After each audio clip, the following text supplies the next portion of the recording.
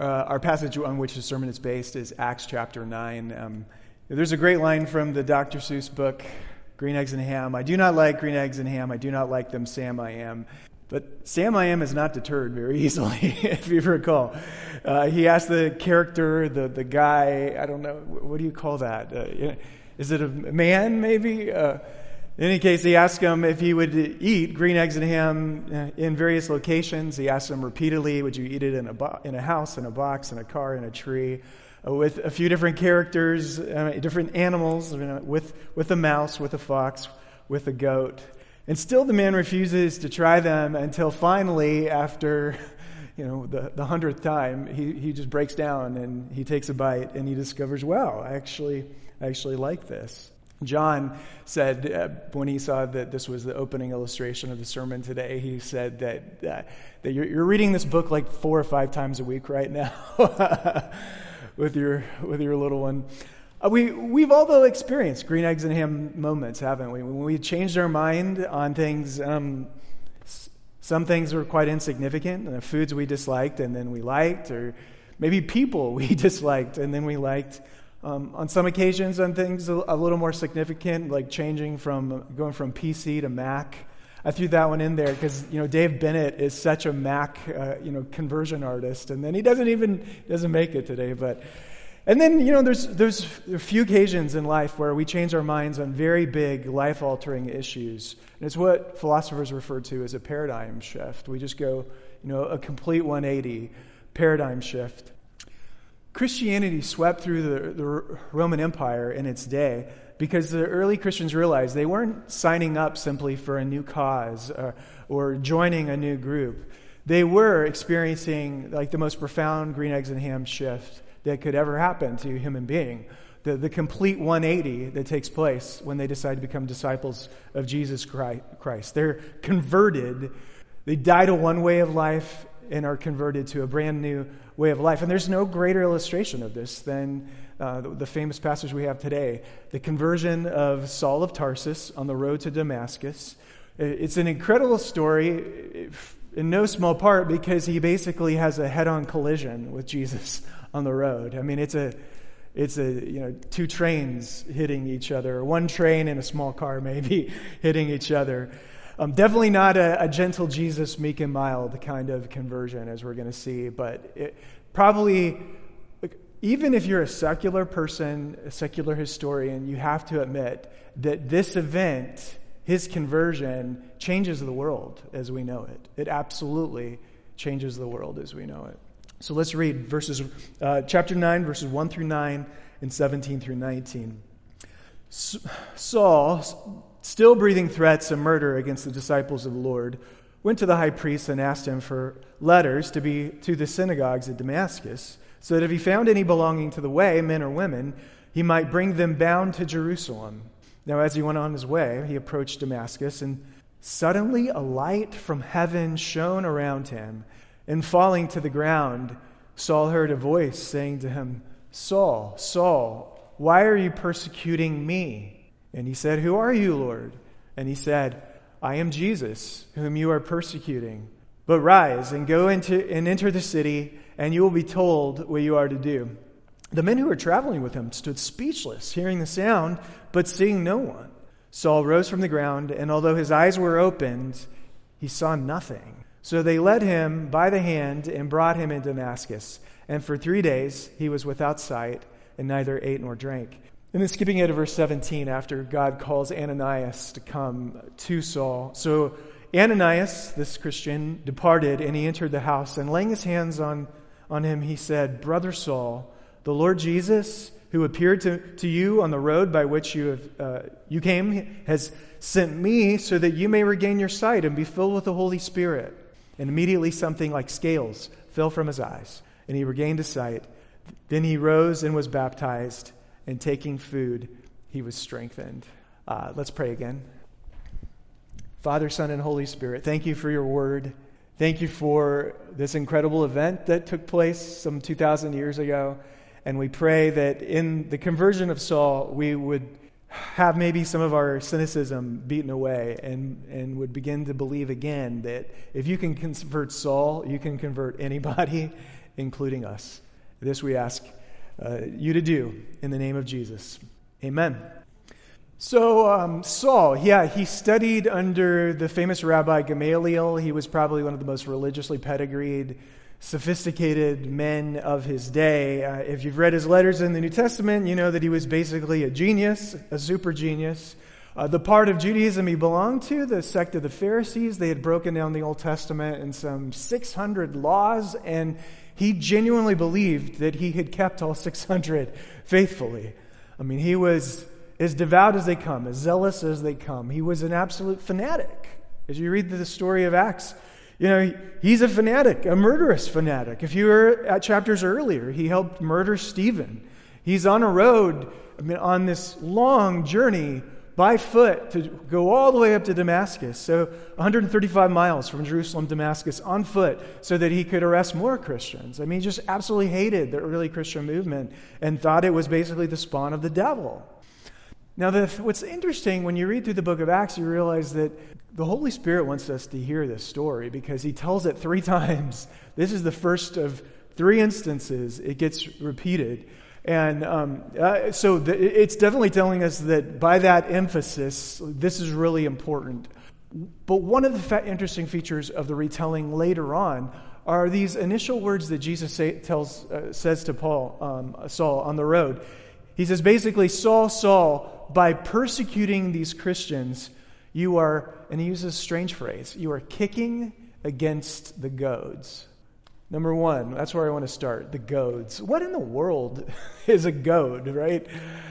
We don't use that language nowadays. I wouldn't know what a goad was unless I looked it up. So apparently, a goad was a shepherd's tool. Thank you, John. A shepherd's tool that it was a pointed stick, sometimes with metal on the end. The shepherd would use it to basically prod the sheep, to steer them to safety, to steer them away from danger, to keep them from stepping off the edge of a cliff or drowning in a muddy bog.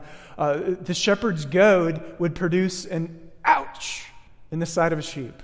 And that ouch was the shepherd's way of saying, go north or be eaten. Go this way or fall prey to the wolves, right?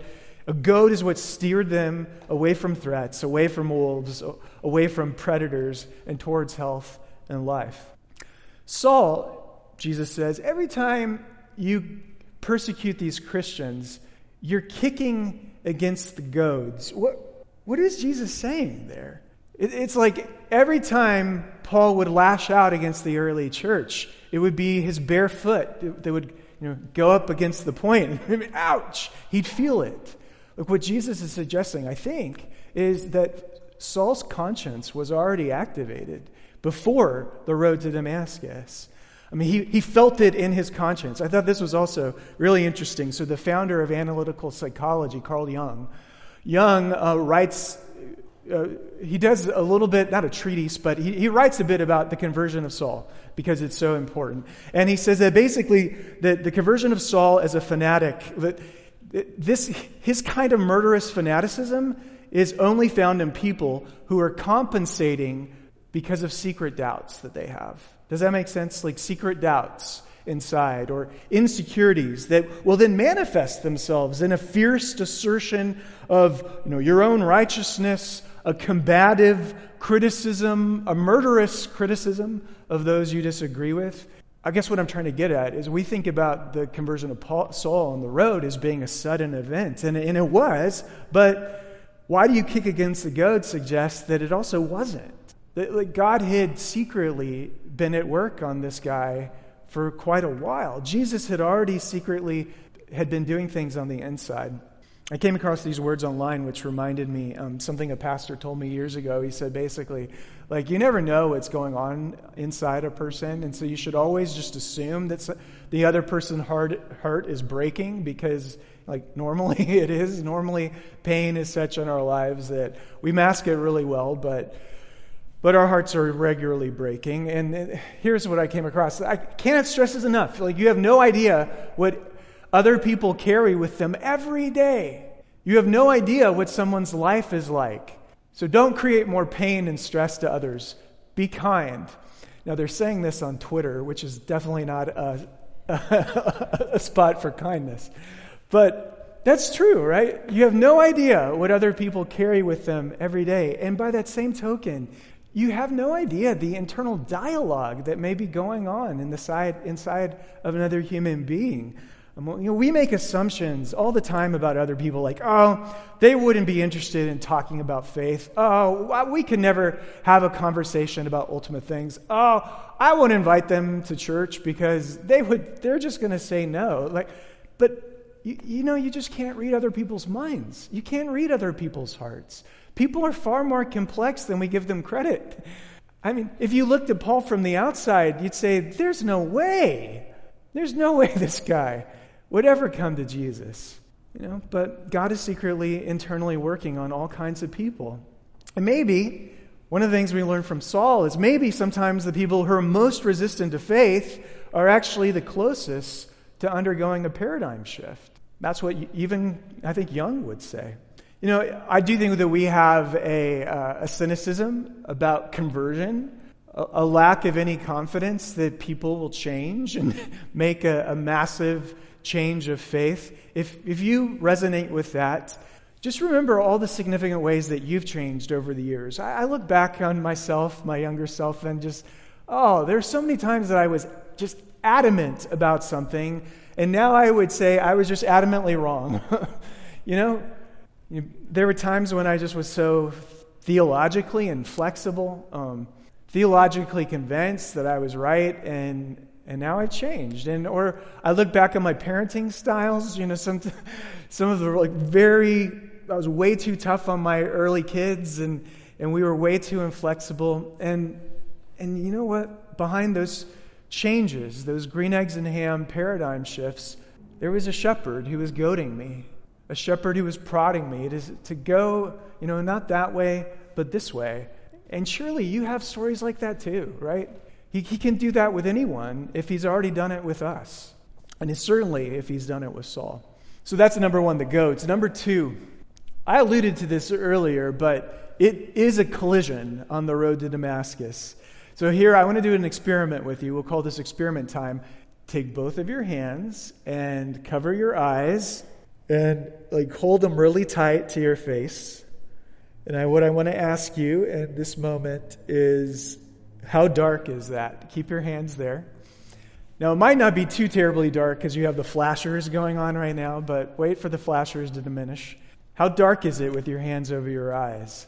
Okay, I want you to open your eyes and imagine that the world right now with your eyes open was every bit as dark, because that's what happened to him. Every bit as dark as the darkest cave where you can't see the hand right in front of your face. We live, most of you have been to our house, right by the major intersection of Pima and Indian School. And from time to time we'll be outside and we'll sadly hear all the sound, a crash, right? And there's glass cracking and there's metal crumpling and, there's just boom! A terrible sound. And whenever I hear that, I hope someone isn't injured or someone hasn't died. But in the case of Saul, when he goes boom with Jesus, what Luke is trying to tell us is that Saul dies. So one of the themes that is going on here is this death and resurrection motif. He goes into the darkness of the grave. For 3 days, did you notice? It was 3 days. 3 days, he can't see. For 3 days, he's in the belly of Sheol, if you remember that sermon. For 3 days, he doesn't eat. He's basically dead to the world for 3 days until Ananias comes and he lays hands on him and the scales fall from his eyes and it's light again and it's baptism and it's, I'm alive. I can see.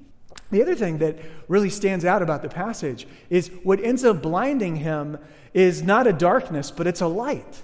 It's glory. It's a glory light. It's, the glory of Yahweh that we see in the Old Testament. The holy, holy, holy is the Lord God Almighty who was and is to come. The glory light of Yahweh becomes the glory light of Jesus. And it's the glory of Jesus on the road to Damascus that sends him into the grave, and the kindness of Jesus that yanks him out. That's what's going on. So I think there's a death and resurrection sequence here following the collision, a dying, a rebirth. I think one of the things that this tells me is that we just need to remember that for many people, conversion is something like a death for them. Especially for those people who don't grow up in maybe a healthy Christian home or don't grow up in a healthy Christian community. Like, when they talk about their own conversion, it's a traumatic experience. Like, it's trauma. We sing about the sweetness of the Christian life, but to get to that sweetness, you first have to undergo like a significant traumatic death. I was reading one author who put it this way. When she was speaking about her conversion, she said, "The word Jesus stuck in my throat like an elephant tusk. No matter how hard I choked, I couldn't hack it out. Those who professed the name, that is the name of Jesus, commanded my pity and wrath. As a university professor, I tired of students who seemed to believe that knowing Jesus meant knowing little else." She continues, "Stupid, pointless, menacing. That's what I thought of Christians and their God, Jesus. Conversion was a train wreck. It was a train wreck. I did not want to lose everything that I loved, and I fought with everything that I had. I did not want this. I did not ask for this. I counted the costs, and I did not like the math on the other side of the equal sign." Whew. That's real honesty.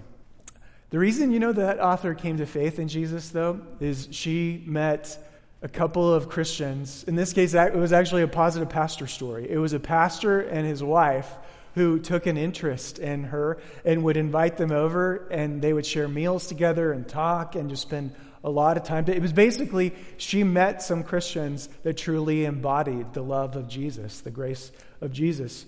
So we need to do two things. When we pray for the conversion of our friends, we need to, number one, recognize that we are asking for a certain level of chaos to envelop their lives.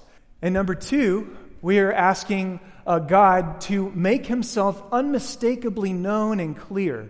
And so I'll pray like for God to show himself to them in visions, in dreams, by miracles, and I'll pray that he just show himself through the miracle of actual Christians who embody the kingdom.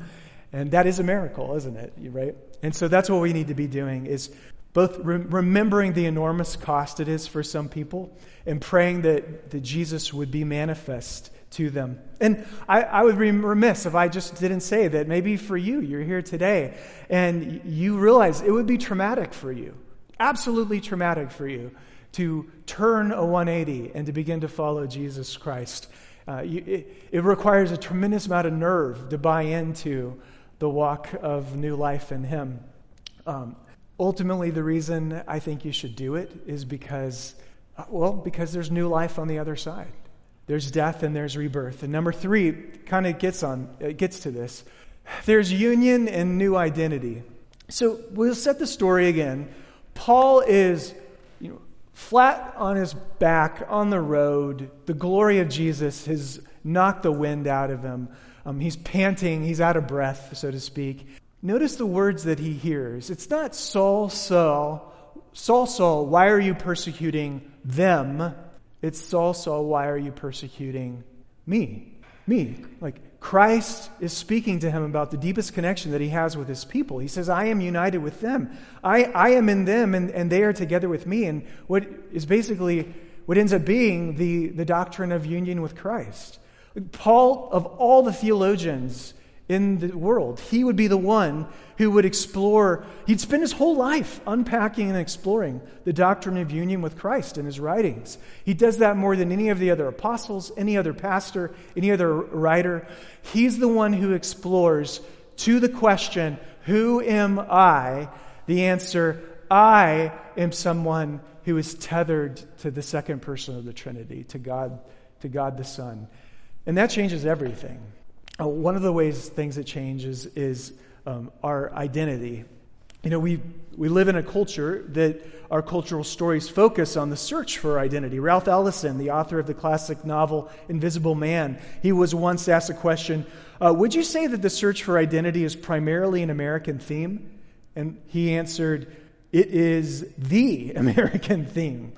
And it's in our cultural stories all the time. Luke Skywalker, he doesn't really know who he is until he's hanging on Cloud City and, Luke, I am your father. Princess Elsa, she's terrified that people will discover who she really is. Jay Gatsby in The Great Gatsby, he says, quote, I don't want you to think I was just some nobody, end quote. Rocky Balboa, quote, all I want to do is go the distance so that I'll know I'm not just another bum from the neighborhood, end quote. We're all trying to search for an identity when in reality, the doctrine of union in Christ says you're given an identity, and it's this identity. This is what I try to reinforce to my kids. What I want to say to my children at the end of the day is, you're not your ACT score, you're not your GPA, you're not your scoring average, you're not your batting average, you're not the beauty that's looking at you in the mirror. You are God's because you are tethered to Jesus. Like the Father says to our children, says to our spouses, says to our friends, just as the Son is mine, you are mine in the Son. Like you belong to me and are precious to me because you are in the Son. Like your name is written on the palm of my hand. Like you are personally, deeply known by God and loved by God. So much so that he says that I have loved you before the creation of the world, and I have chosen you even before the foundation of the world was laid. I chose you to give you my love. And my love is just because I love you, love. It's not because of anything you do or anything you merit. It's just because I love you and you're my son. It's not because you've done anything good or bad or choices you have made, and therefore it's not based on your consistency or inconsistency. It does not fluctuate. I love you forever because you are forever tethered to the Son, and nothing can ever separate you from that love. And that is a strong identity. Like that is a received identity, and that is a strong identity. I think a really good exercise for us to do when we are feeling low and just terrible about ourselves is it's just to ask a friend, a Christian friend, to please, will you do this favor for me? Will you tell me who I am in Christ? Because I feel horrible right now. But would you just tell me who I am in Jesus? And let them speak to you. And I guarantee you, it'll make such a difference. Because your identity is who you are, united to the Son. In Him, you are truly beautiful and spotless in God's sight. And in Zephaniah 3:17, it says that the Lord delights over you with singing. That is what makes you so special, and it's what gives your life ballast. The moment that Saul is physically blind is the moment that he begins to see the most beautiful truth of union with Christ. And he has 3 days to think about it. That turns into a lifetime.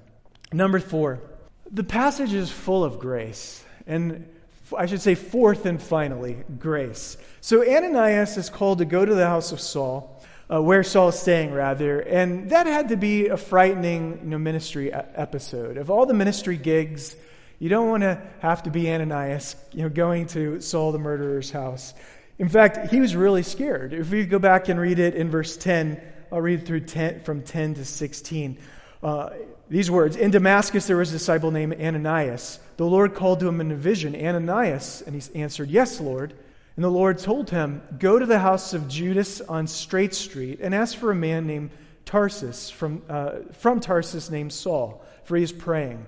In a vision he has seen a man named Ananias come and place his hands on him to restore his sight. And Ananias answered, Lord, I have heard many reports about this man and all the harm he has done to your holy people in Jerusalem. And he has come here with authority from the chief priests to arrest all who call on your name. But the Lord said to Ananias, go, this man is my chosen instrument to proclaim my name to the ethnos, the Gentiles, and to their kings, and to the people of Israel. I will show him how much he must suffer for my name. And the Lord told him, go, let's see here. Oh, I lost my place. And I will show him how much he needs to suffer in my name. Ananias is terrified to go. You can tell. He's absolutely terrified. He walks into the room. What are the first words that Ananias says to him? Brother Saul. Not Saul the murderer, not Saul the persecutor. Like, that is the power of the gospel, right? The power to reconcile persecutors with those who they persecute. To welcome murderers into the family. Like, that is the power of the gospel. That is beautiful. That is the beauty of the early Christian community, and that's full of grace. Do you know how Paul ends up dying later on? He's beheaded by the Emperor Nero. Nero was famous for the way that he would persecute Christians. He would take the carcasses of Christians and he would light them on fire as human torches in his garden. He would send them into the Colosseum, and there they would be participants in the gladiatorial games, and they would be eaten by the lions. Paul was beheaded under Emperor Nero, and then what happens next? Paul enters into heaven to the cheers of those he martyred, because that's how the gospel works.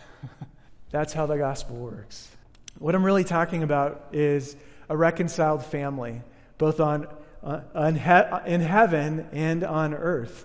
That friends are made out of enemies in the family of grace. And that's really what we have set out to try and do. Naming our church Reconciled Church of South Scottsdale is to try and make this a place of reconciled persons from different cultural backgrounds, every ethnicity, political persuasions, philosophical persuasions, etc. That this would be a place where grace is extended, that it brings us all in. And basically what the rest of the book of Acts is going to show us is simply this, that if you save this Pharisee, then you end up saving the world. Like, God's grace was so powerfully at work in Paul that if his grace would save Paul, that same grace would run through Paul into the world. Like, I know that Paul was a hard personality to get along with, and from time to time you hear Christians talk about, I have a hard time with Paul. When I read Paul, he's kind of hard for me to understand, or especially, I don't like half the things that Paul says, and we feel a little uncomfortable with that. Paul has a way of rubbing us the wrong way. But I tell you what, if it weren't for God's grace working through Paul, the world would not be the way that it is today. Like, if it is Paul who brought us the world that we take for granted. It is because of Paul we eat the food that we eat. Not kosher food, but all kinds of food. It is because of Paul that we don't have to become Jews in order to become Christians. Like, it changes the way that we relate to everyone in every society. It is because of Paul that we believe that what we believe about God's grace and His love and His union with Christ. It's because of Paul, because of his missionary journeys, that ultimately people like us, Gentiles who are far away, end up becoming Christians. Jesus saves the world, but He ends up doing it through this guy, through this difficult guy, this guy who, might be hard to go out and have a beer with in conversation because he's so intense. And I just think that's such a powerful illustration of grace. It's just another example of the surprising contours of grace. So in conclusion, number one, we do have a Jesus who is a good shepherd and is goading people in a certain way, even when we don't know it. Assume that. Number two, that we have a God of such glory that when He appears to someone, He can really knock them off their feet. And that can be a very traumatic experience. It can be like a death followed by a resurrection. Number three, we have a new identity in Christ. That we are precious because we are tethered to the Son, and that changes everything. And then finally, it's a story of grace, a reconciled community where enemies become friends. And it all began on this road when He knocked the feet off of this Pharisee and the glory of the risen Jesus appeared to him.